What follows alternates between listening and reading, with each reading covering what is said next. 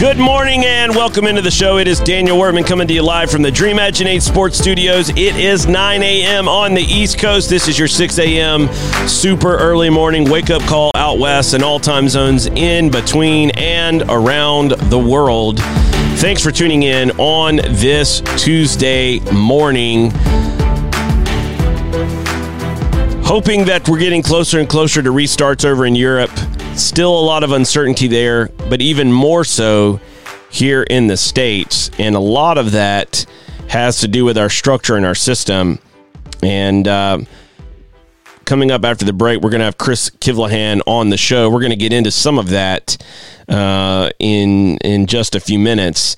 Looking at the landscape, we talked about yesterday that on Friday, the U.S. Women's National Team case hit a bump in the road, and there was a summary judgment that went in favor of U.S. Soccer, which was not the outcome that they were hoping for, that many of us were hoping for, looking at how the Federation operates in regards to the national team programs and their, quite frankly, their lack of leadership in this arena. But it's been indicative of their poor leadership across the board. As a result, the U.S. Women's National Team vowed to keep fighting.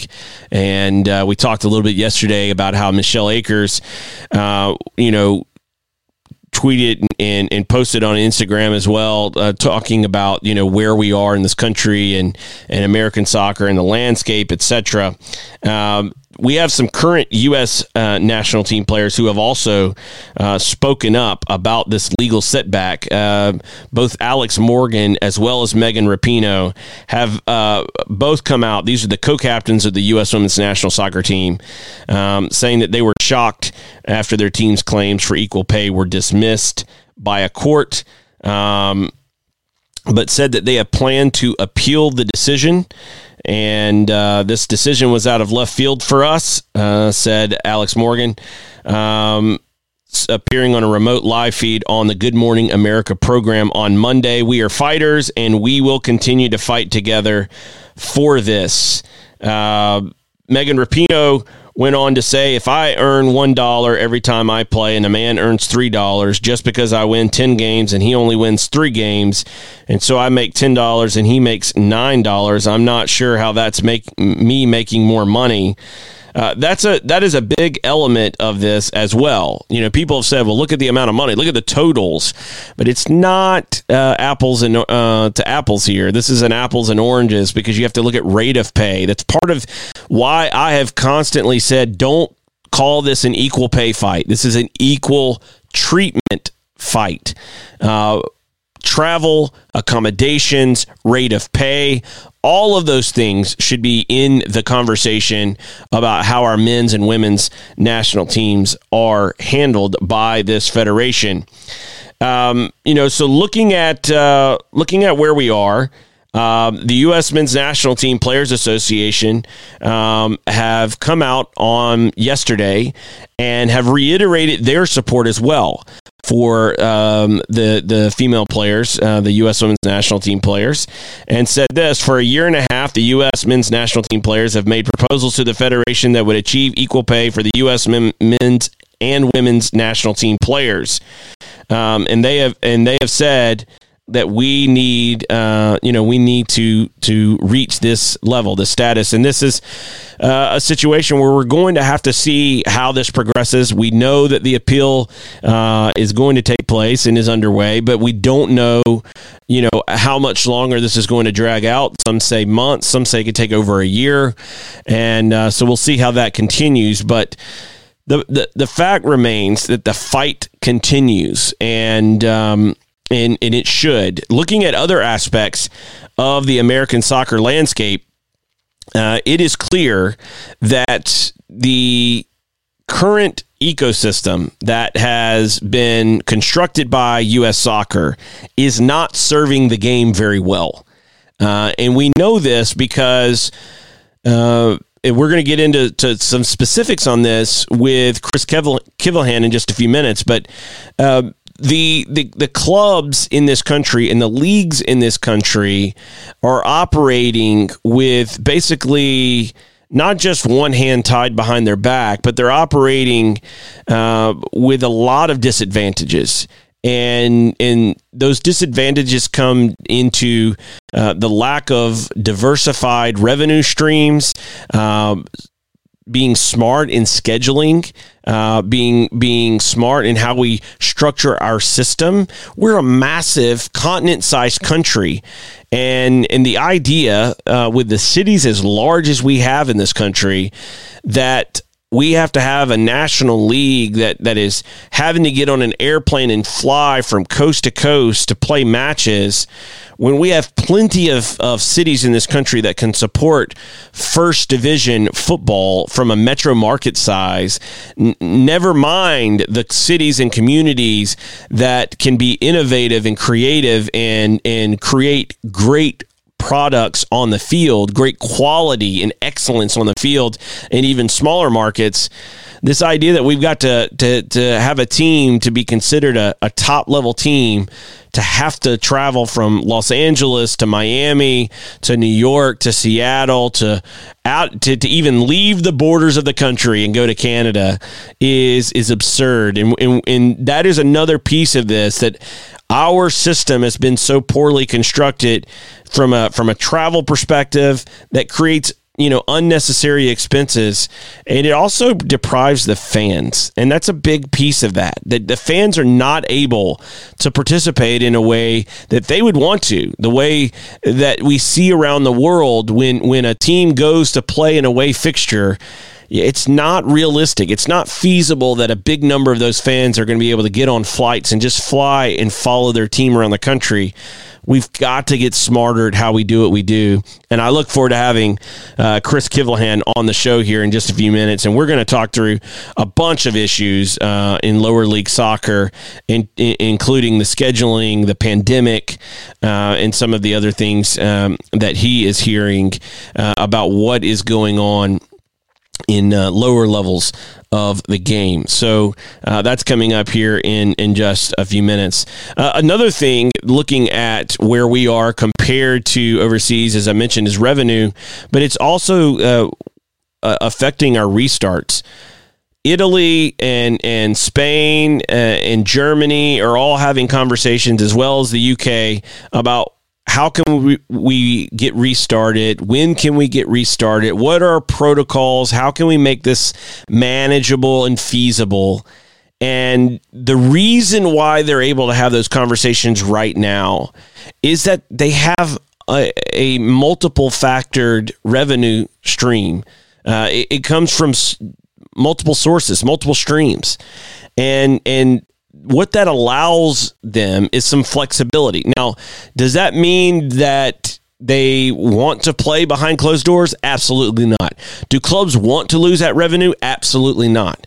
But for the integrity of the competition and for planning and calendar purposes, do they have more flexibility than if you have all of your eggs in one basket? Absolutely.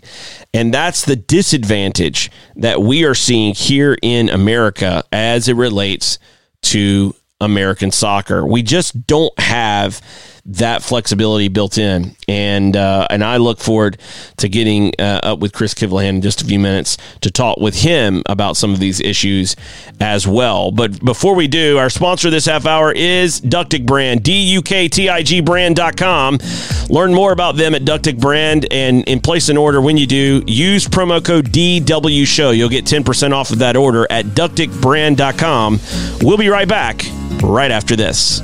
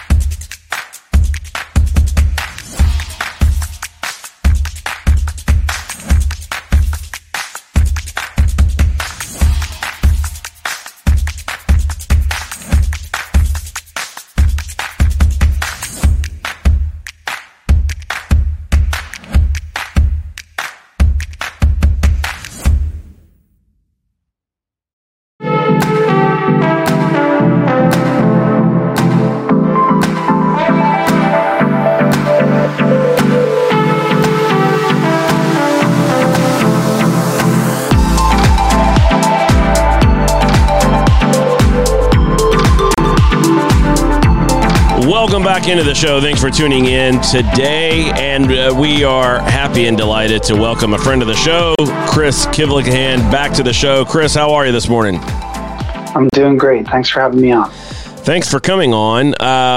Lots changed since the last time we had you on the show. Last time we were talking a lot of, NISA, what could they do, what should they do, and looking at, the lower league landscape of American soccer. And we're going to get back into that again today, but from a very different perspective, as we're all dealing with the realities of this global pandemic. It has caused all kinds of issues, and just happy to have you on to kind of dig into some of these issues as you're seeing and hearing around the country, and also maybe you and I can do a little prognosticating on what could happen and what should happen going forward. In terms of the pandemic, it hit at a really weird spot in the American soccer calendar. I think it was like 2 weekends into the Major League Soccer schedule. It was after the first weekend of the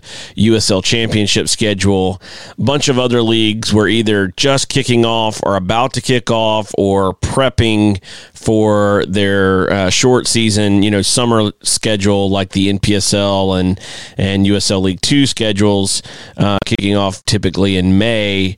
And, since March, things got put on hold, and then things got canceled, and we've just got chaos all over the American soccer landscape, and especially a bunch of chaos, and I would even classify some of it as devastation in the lower league levels as well. Curious what your thoughts are on where your head was at when this it was just locking down, that the country was just kind of going to lockdown, and leagues were starting to, at first it was, we're going to put on pause for a few days, and then it turned into a few weeks, et cetera, et cetera. But in those first few days and weeks, what was kind of going through your mind? What were you looking at as, potential hiccups or adjustments that were going to have to be made as the whole country, and indeed the world,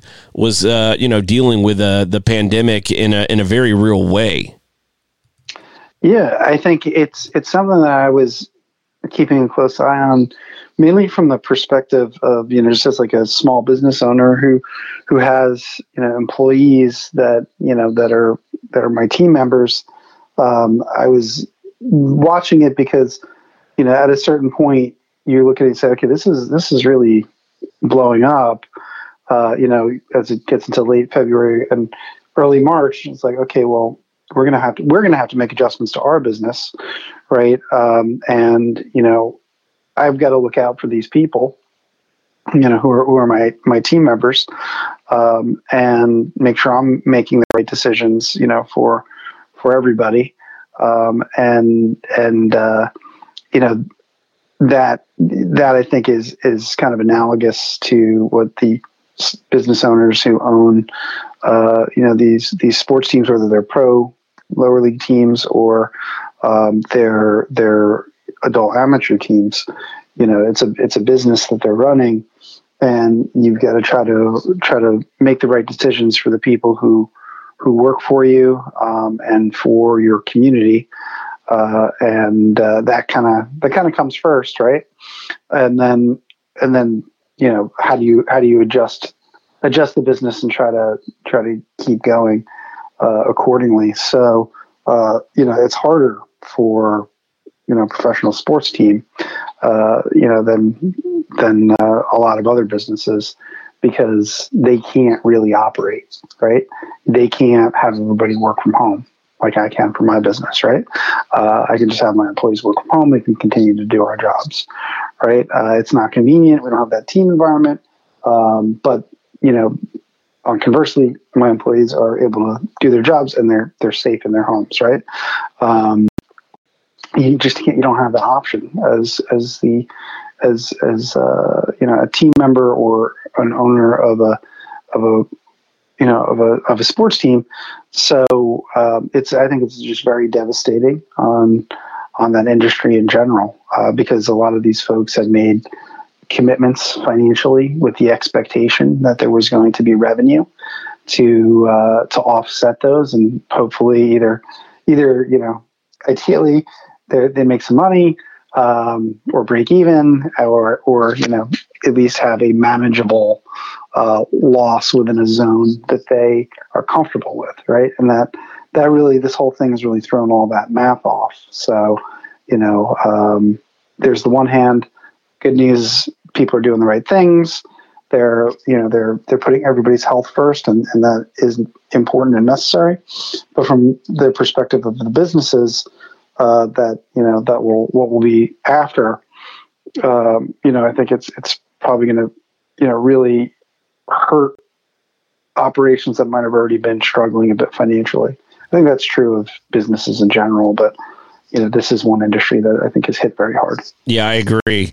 When this started to kind of slow down and go into lockdown, what were you hearing from clubs and leagues in terms of, any kind of windows that they were looking at in terms of, hey, this is a doomsday scenario.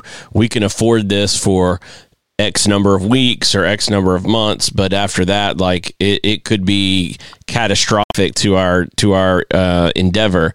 Did you have any of those conversations? And if so, what were some of the comments or things that you were hearing in that kind of March, early April window when this was all still, I think at that point it was still very much a temporary mentality nationwide. We had not even really gone full out lockdown enough in the early stages, and so this was really starting to kind of be like, okay, is this going to be a 2 to 3 week thing? Is it going to look like 6 weeks? Is it going to look like 4 weeks? And now, obviously, that began in March. We're still in this cycle here in May, so it is obviously not let up. So what were you hearing in those early stages about what was feasible, what was manageable, and what might potentially be fatal or at least deal a very, very heavy blow in terms of either club operations or league operations the further the thing plays itself out? Yeah, I think, some of the folks I had spoken to in the early phases of this, we're really looking for a decision to be made. So if you want to put it back like a month ago, where we're a couple weeks into it, I think the MPSL was the first league to pull the plug on its season. And that was actually something I was hearing from at least one MPSL owner, who, had some commitments that, he was going to be able to, not be able to manage financially if the league didn't make a decision quickly about what was happening for that season. So to the NPSL's credit, they were the first league to, at least national league that I'm aware of, to actually make a call to shut the season down. And, if owners were able to, get out of a commitment, for the venue, right? For example, right? Venue rental, if they could, or at least manage a termination fee that is, not going to be as painful, right?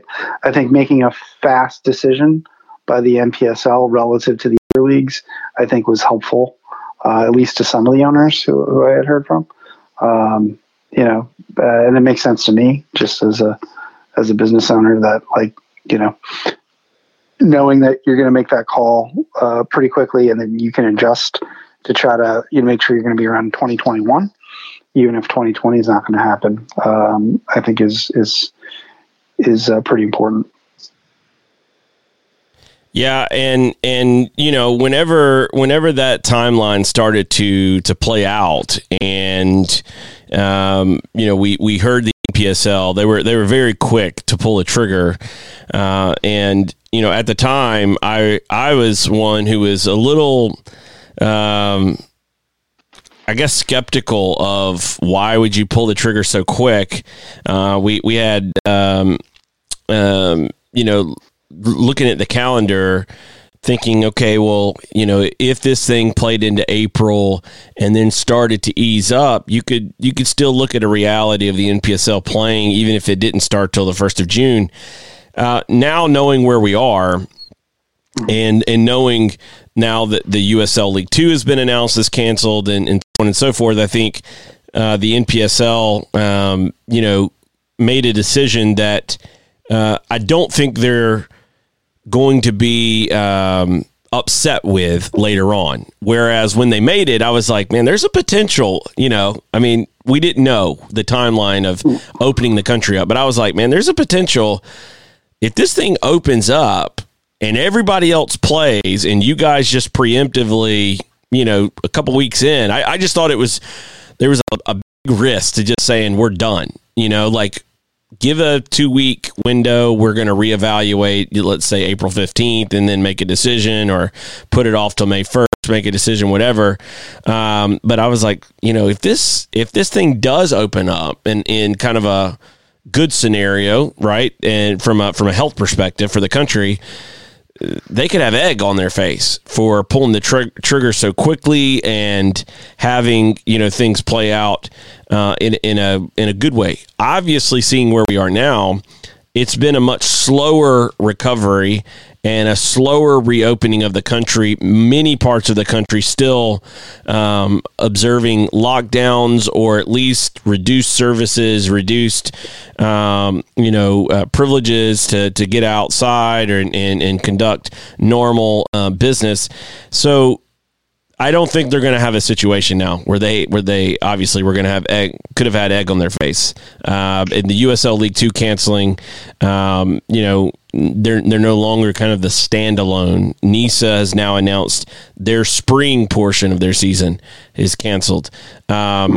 So, we looking at where we are, I think seeing this cascade of events, and you mentioned a very key point here that I think we need to get to, which is how these teams are constructed, whether they're professional or amateur. Neither situation, professional or amateur, has a revenue source that is independent of match days. If you can't host match days with normal operations, meaning butts and seats, cars in the parking lot, etc., then you can't operate unless you're willing to just lose every opportunity for income. Like, if you're just willing to go, hey, I'm just going to write the check. I know it's going to cost me X amount of dollars and I'm not getting it back, but it is what it is. Because there's no TV money here. There's no real commercial sponsorship revenue coming in here. There's no solidarity payments, training compensation money coming into the system. Everything, even at Major League Soccer's level, is contingent upon, from a revenue standpoint, the primary source of revenue is match days. And we're seeing how American soccer is more vulnerable than the rest of the world when it comes to club operations at the professional level all the way down to the lowest levels of the pyramid, because all of our eggs have been put in one basket by the brilliant, and this is completely laced with as much sarcasm as I can muster, brilliant architects of the U.S. soccer system. So, looking at the revenue side and the dependence on match days, how much do you think that if affects the ability for leagues like the USL, NISA, and in the future, the NPSL and USL League 2 to restart, knowing that match days are critical in terms of revenue for them to operate? Yeah, I think, my first concern would be, hey, let's make sure that, any clubs are in a position to do the thing that's right for them. To be around for hopefully a full year in 2021, right? So I think leagues should consider not a one size fits all solution to their season for whatever the remaining season may be. If it makes sense and like take USL for example, which is, they're not in the kind of spring fall split like NISA is. They're batting around some format ideas. There was a really interesting article by Jeff Reuter at The Athletic, in conversation with Nick Edwards from USL, with some scenarios they're mapping out, right? I think for the USL, for NISA, for any league that's going to try to play games later this year, it makes sense to make it opt-in, right? If it makes more sense for a team, given their financial profile, to sit the year out and come back in 2021, why not preserve that organization, which then will, in the long run, preserve more jobs, right? And let them just take the rest of the year off. And then for the ones where it makes sense, to play, and they're for the way that their expenses are structured or what their agenda is. Maybe they have a wealthy owner who doesn't really care about the money loss as much as others might, for a club that's really, not as well funded, right? Maybe they want to play and let the teams that want to play, right? And let the teams that want to take off. Structure something, maybe it's a cup format, maybe it's a short season format. Something for this year that's special, given the fact that we're in a special time, and hopefully U.S. soccer will not be an obstacle to that. I would hope that no one's that heartless when it comes to pro league standards and that type of thing, right? Because the aim really should be how do we preserve things as much as we can for the future, versus trying to force something to happen this year that may, when we get to the fall, hopefully we're all in a better place and the public health crisis is under better control than it is right now, and we're all comfortable going to entertainment events and all that publicly, but we might not be, right? So it's very possible that fall seasons will not happen, right? I know this sounds like sacrilege because you're in the Southeast, but college football is not a given this year, right? College football might not be able to happen, right? I'm sure they'll do everything they can to make sure it will, but at the end of the day, people's health has to come first, right? Well, all I can tell you on the college football thing is that could be a start of a war. If they cancel college football in the South, everyone's going to wait on Nick Saban to rule, and whatever he says, they'll abide by. So, we'll have to wait that one out. I can't speak with any confidence as to what might happen on the college football scenario. I can just tell you that the country better buckle up. If they try to come in and say no college football, it's a different animal, and I don't know what would happen, but I would be nervous for those who might make the cancellation decisions. It would be an interesting thing to watch play out. On the football front, the real football, the soccer front that we talk about, looking at the Major League Soccer, USL Championship, NWSL, NISA levels of professional soccer in this country, because of that dependence on match day and match day revenue, even if there were some owners that were willing to eat a loss and willing to operate, even if it was, reduced revenue, I still think from everything I'm hearing, and I'm curious as to what you're hearing on this front, I still think that there is a real hesitancy to make any firm commitments to any schedule or dates until they know they can get butts in the seats in cars in the parking lot. That, the idea of playing behind closed doors, as we've heard, might be possibilities for restarts in Europe. It's just not a very likely reality in American soccer, because there's just no revenue in that formula and in that setup.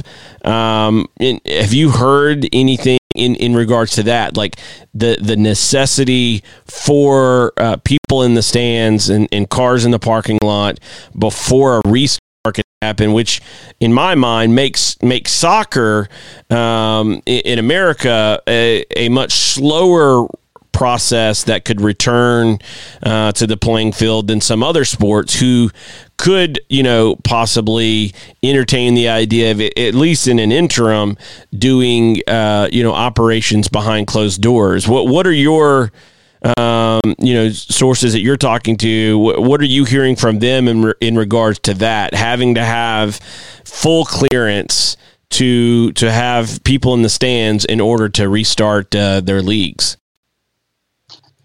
Yeah. So, I would throw an idea at you there. So sometimes when we have situations that are crises or put constraints on us, right? Other doors open, right? Other opportunities emerge. So I was looking at Twitter, reading an article somewhere, and ESPN Plus is going to start airing the Korean baseball organization 6 nights a week. I saw that today on I forget exactly where. I'm sure it was off my Twitter feed somewhere. That's how starved people are for sports content right now. Right? I bet you people are going to watch it. Right? The NFL draft, I think, had some type of crazy viewership. Right? Just to even get that sort of not even real actual games, but like something to watch. Right? That tap back into their passion. Right? So if you take a league like NISA, right, that has a fall season and it has no broadcast contract, it's not a very big league. I think the intent right now is to play with 10 teams, right? Could they get some type of one-off broadcast deal that would help float that operation and make up for the ticket sales? I don't know. But, is there an opportunity to do something special for this year, right? I mean, maybe you have to, if you're USL, maybe you have to reposition it as a cup. Hey, we canceled the season, but we're going to do this cup, and the cup doesn't have a broadcast commitment, so we can sell the rights to it, right? There might be things like that, because I think, people on my Twitter feed are watching the Belarusian league, right? Just because they want to watch something. Right. So there's that opportunity. But, it also the situation has to be in hand enough that it's not a risk to the health of the players and the staff, right? Even if you're going to do closed doors, it's not worth it if it's going to cause devastation in the lives of the players and the staff. We can all be patient and wait, another 9 months to start in 2021. But assuming that type of thing's in hand, even if it's behind closed doors, maybe there can be some type of one-off TV deal, or some type of deal that creates funding, because there is a lot of pent-up demand. Absolutely. And, I think looking at the social media posts and comments, people are not just longing for sports. I think we're all longing to get back to somewhat level of normalcy, and for a lot of people, sports is a big part of that. One of the things that I'm looking at in the American soccer conversation, that I don't think has gotten enough attention yet is the opportunity. You mentioned, out of these kind of situations, there can sometimes, necessity is the mother of all invention, is a phrase. And I look at where we are, and this may be a very unique time, but a really good time to, say, hey, look, we're going to just completely restructure and let's get on the FIFA calendar. Let's fully engage. Let's take it, advantage of the fact that everything's kind of hit the pause button here, and let's just regather and regroup so that our owners and everyone who are trying to figure out how do we make this thing fit, how do we make it work, how do we stay sustainable going forward, viable going forward.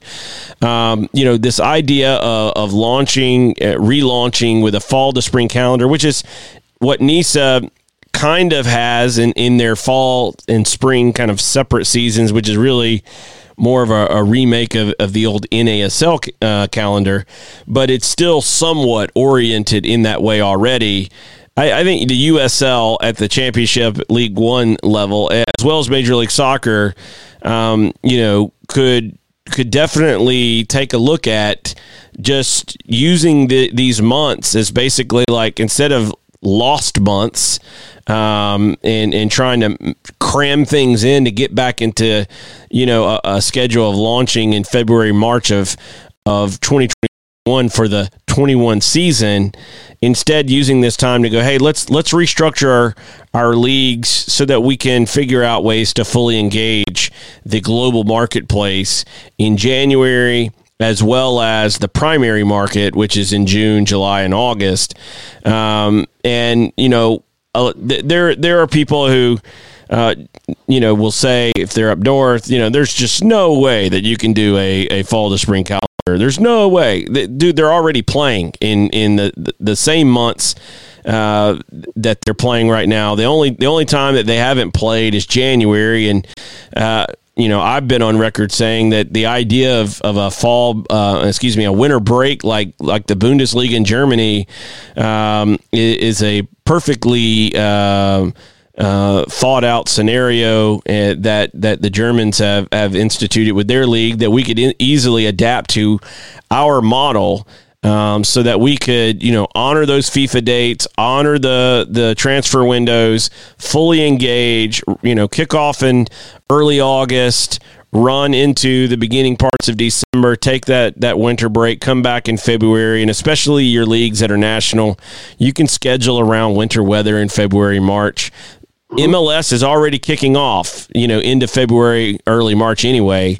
So you're talking about a slight shift in schedule to get things properly aligned. To me, seems like a great opportunity to do it. I'm curious what you're hearing on that and what your thoughts are on finally getting all of professional soccer, not just NISA, but all of professional soccer properly aligned with our calendar. I mean, yeah, it's a good example of the type of opportunity that the situation, presents, right? If you said, okay, hey, we're just going to restructure when the season happens, I have not heard anything that would indicate that's happening. But I think, it is a great example of, looking at the situation and being resourceful and using an unfortunate opportunity to maybe, make improvements. So, I mean, hopefully the clubs and leagues are all thinking in that direction, because there's always, you can always try to find the silver linings, right, and ways to improve, even in these situations you're not fully in control of.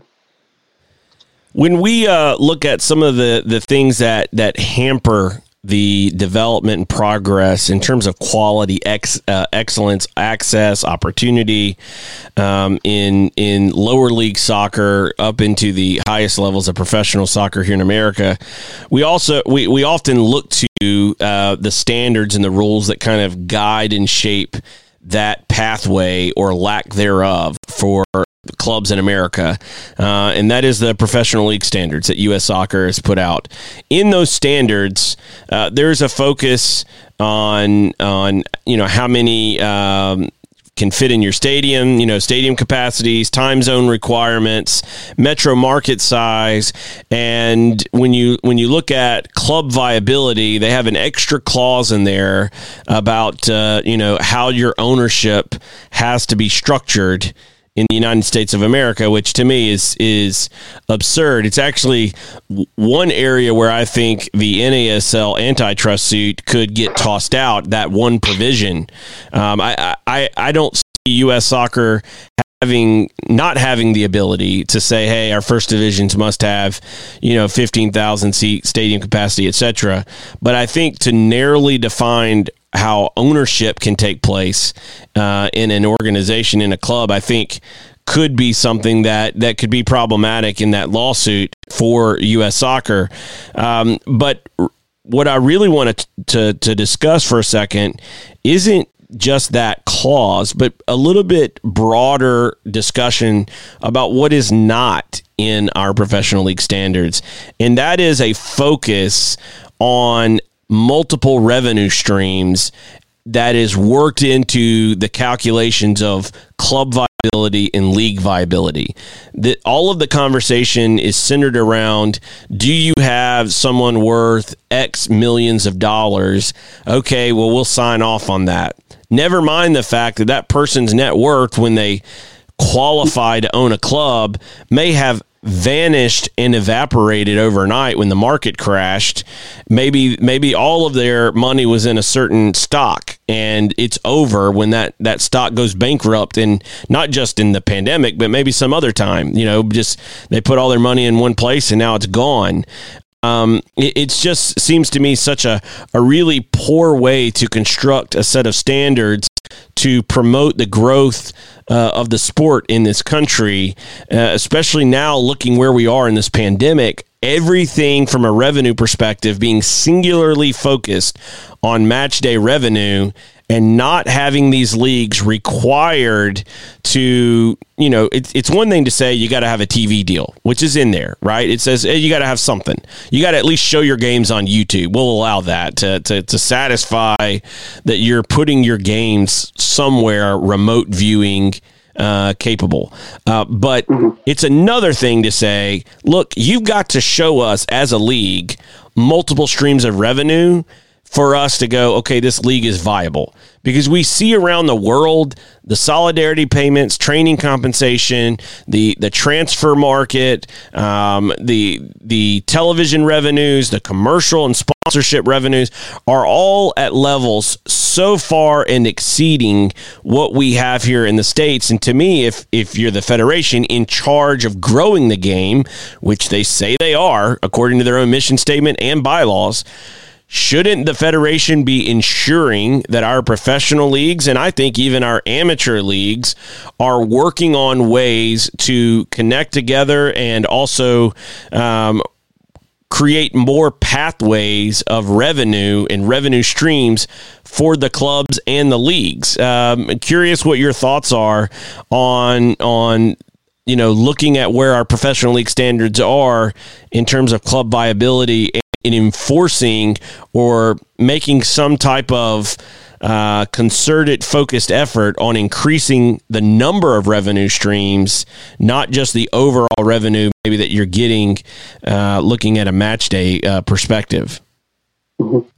Yeah, it was interesting, right? Because I think this was put to the test to a certain extent when Detroit City was looking to become a professional team.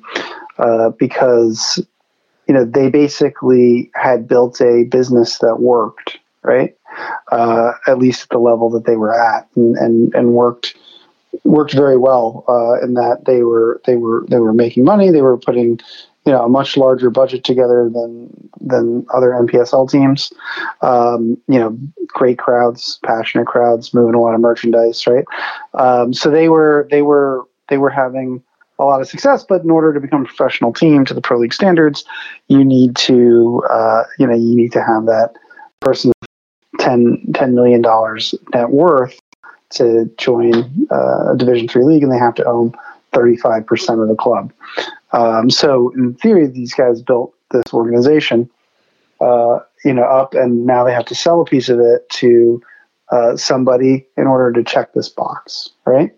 That I think was an example that sort of showed how fundamentally flawed, the approach is, because we're basically, the system is designed around not being successful, right? And so you had a club that had built a model that worked better, and they couldn't move to the next step the way that they were structured, just because of the way the rules are, right?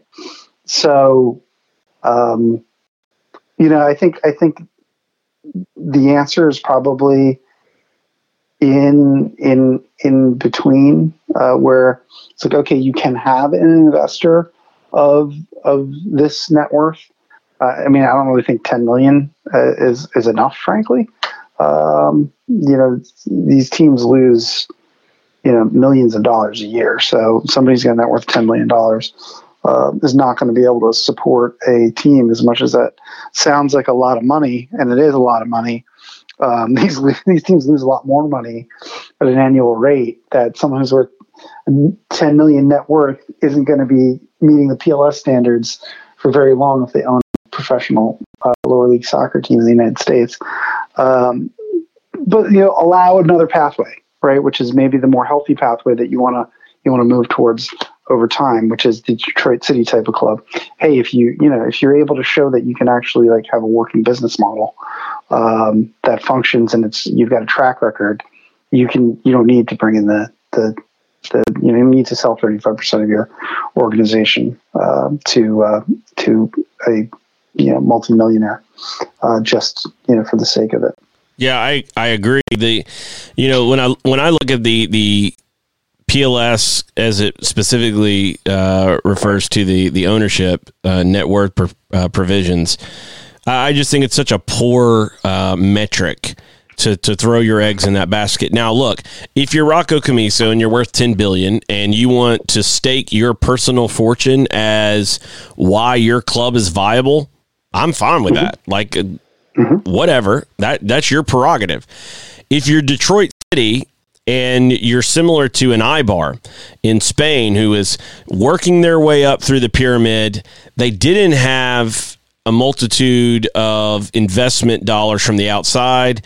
They didn't have some wealthy owner that, like a Rocco Camiso, that was backing the club, but they were in the black. They operated on a policy of not having debt, and they had successfully, on a sporting merit provision, had successfully worked their way up to the top level of La Liga in Spain, and were met with critics from within the Spanish Football Federation saying, look, you've got to show that you have debt, that you can handle debt. And Ibar was going, we don't operate that way.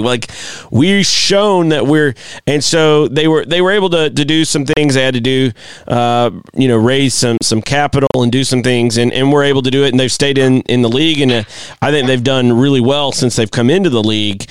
But they're kind of an example in Europe, similar to a Detroit City that's wanted to work their way up and has shown and proven their club viability. And for me, as an American, looking at American soccer, I have a real problem with saying there's only one way a club can prove viability. Yes, you can do it by saying, I'm worth X amount of money, and I'm willing to stake my personal fortune to back the viability provision. Doesn't mean I know the business that I'm in. Doesn't mean I know how to at least reduce my losses, if not, reach the black or turn a profit. I may not have any competency at all in the soccer space, but I'm willing to stake my personal fortune on it because of whatever reason, right? Vanity, competitiveness, whatever. That's fine. And that's good and well and all. And if that's what you want to do, that's great. It's America. Again, you do what you want. One of the things that I am baffled by is not just a Detroit City who says, hey, we found a business model that works for us. We can show our viability, let us play.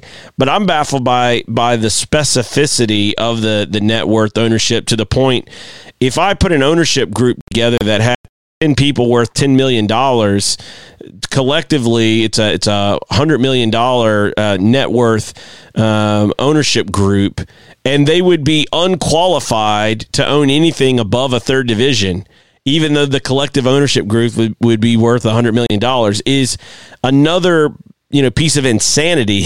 So I'm looking at the way that, these provisions, it's just not structured to A, do a good job at the business you're in, B, find alternate ways to prove your club viability, whether that's personal net worth or your operations, your track record, as you mentioned.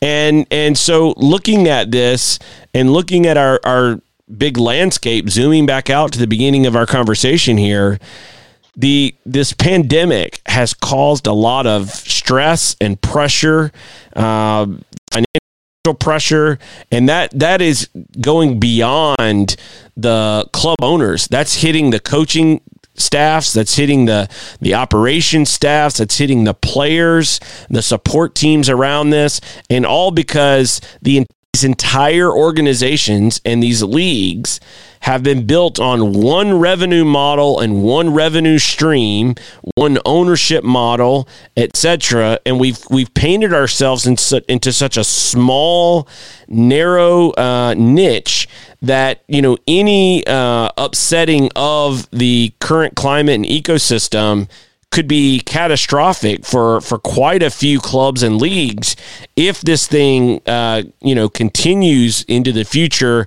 for a very, very long time. So when I look at this and see where we are, I think that it puts a lot of the onus and pressure on the federation to say, look, we may not be able to provide a stimulus check to every club in America. We don't have the money. We can't do what every club would love, right? We can't write every club a $100,000 check or $1 million check or a $10 million check or whatever. We just don't have that kind of money. But here's what we can do. And we're going to work with our leagues, professional, amateur, whatever, to find creative solutions, as you mentioned before, whether that's the temporary cups and television deals, restructuring of calendars, whatever. But if we had some leadership, some innovative leadership from the federation on that front to say, hey, we realize we've painted ourselves and our entire ecosystem into a corner. Let's try to find some solutions to get out of this. I think we would be better off going forward. Obviously, I'm not very optimistic of that because of the track record. But I do think it's worth the consideration that the federation should be taking this time themselves to rethink how we do what we do in this country. So, Chris, I appreciate you coming on the show and sharing your thoughts on what you're hearing on the lower leagues and your observations of where we are, where we could be going, and the possibilities there. My last question for you is this. Looking at where we are and putting on, looking into the crystal ball and putting on your best prognosticator's hat, where do you think we are come September in terms of restart of play? Do you think it's likely we see NISA get going? Is it likely that the USL and MLS are playing? Or do you think this thing is going to be more catastrophic and everything just gets put off until 2021? Obviously, I think we all hope that things return to normal sooner rather than later, just on a human level. If I were to speculate, just following the news like everybody else and looking at where we're at, I think if we get to a point where testing is improved over where we're at right now, where tests are plentiful enough that anyone can get a test, when they want to get a test, and that would include, teams being able to test players, at an appropriate rate, before and after matches. Maybe do the closed door model, right? I don't really think it's very likely that we're going to see, well-attended events happening for the rest of the year. I think closed door would be great for us to all see. And can there be other ways of monetizing that? Because you're going to have more demand, from people sitting at their homes who want to watch something. So I think that's probably where it lands. Obviously it could be better, it could be worse, right? I think that the most important thing is for everybody to make decisions with the future in mind versus the immediate gratification of this year. Let's try to make decisions around, what's going to be best for 2021. If that means, that we don't get to enjoy entertainment options that we would normally like to enjoy for the rest of 2020. But it's better for public health and we get through this faster because of that. Then I'm personally of the mentality, if I have to stay inside for a little bit longer to know that we're going to come out of this and not have it come back and hit us just as hard and just hit a whole reset button and have to do it over again, I would rather be patient right now, So that's kind of the way I look at it. And, hopefully we have some breakthroughs. Hopefully there's a breakthrough treatment, right? A cure of some type that, if you get this thing, you're not going to die. You're just going to get sick for a couple of days and take the medicine and you'll be better. Like if there was something like that, even short of a vaccine that happened sooner rather than later, that would be a game changer, right? I don't think the drug that is being mentioned in the news right now is quite at that level. I think it just, it's some positive news. It shortens the time, but I don't think it's quite at that level from what I've read. If there's something that comes along that does a better job, maybe we can get back to business as usual quicker. But I think you got to take people's health first, preserve what you can for 2021, and then we can all get back to it hopefully next year. I agree. And I hope that comes sooner rather than later. But as you said so well right there, where we're all in a good state of health as well in doing so, and being wise and smart about how we proceed. So, Chris, look, I appreciate you coming on the show. I hope these clubs and leagues take these opportunities to rethink and think outside the box, come up with some creative solutions. Regardless, whenever we do come back, there's going to be opportunities for innovators to innovate and do some cool things in the soccer space. And I would love to see that innovation take place here in the States and improve our game. So, Chris, appreciate your time for coming on the show. We appreciate it as always. And look forward to having you back on again soon. Awesome. Thanks. Thank you. That is Chris Kivlehan with Midfield Press. We'll be right back after this.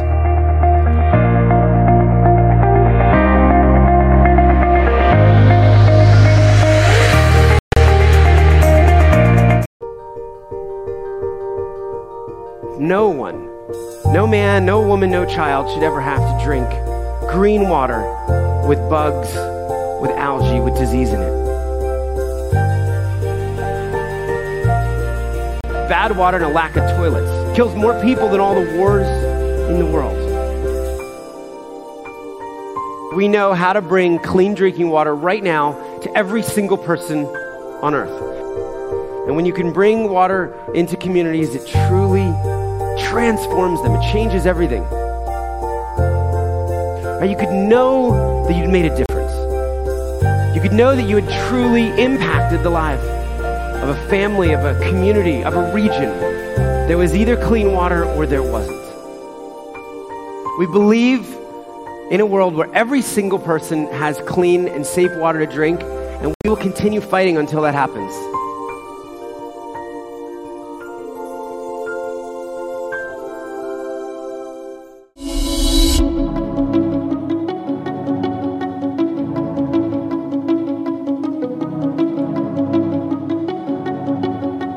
Big thanks to Chris Kivlehan for coming on the show today. And thanks for watching. As always, you can watch at danielworkman.com/watch every weekday at 9 a.m. Eastern Standard Time. Thanks for watching. We'll see you again tomorrow.